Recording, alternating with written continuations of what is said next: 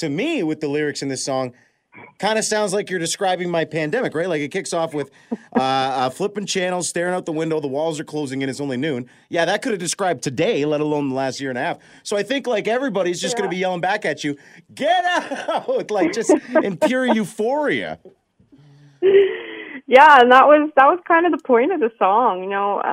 The writers that sent this to me, Doug Jackson, Joyce Sampson, and Jeff Power, when they sent it to me, that kind of was the intention. Like it's a great post-pandemic song, but it's also a great summer song.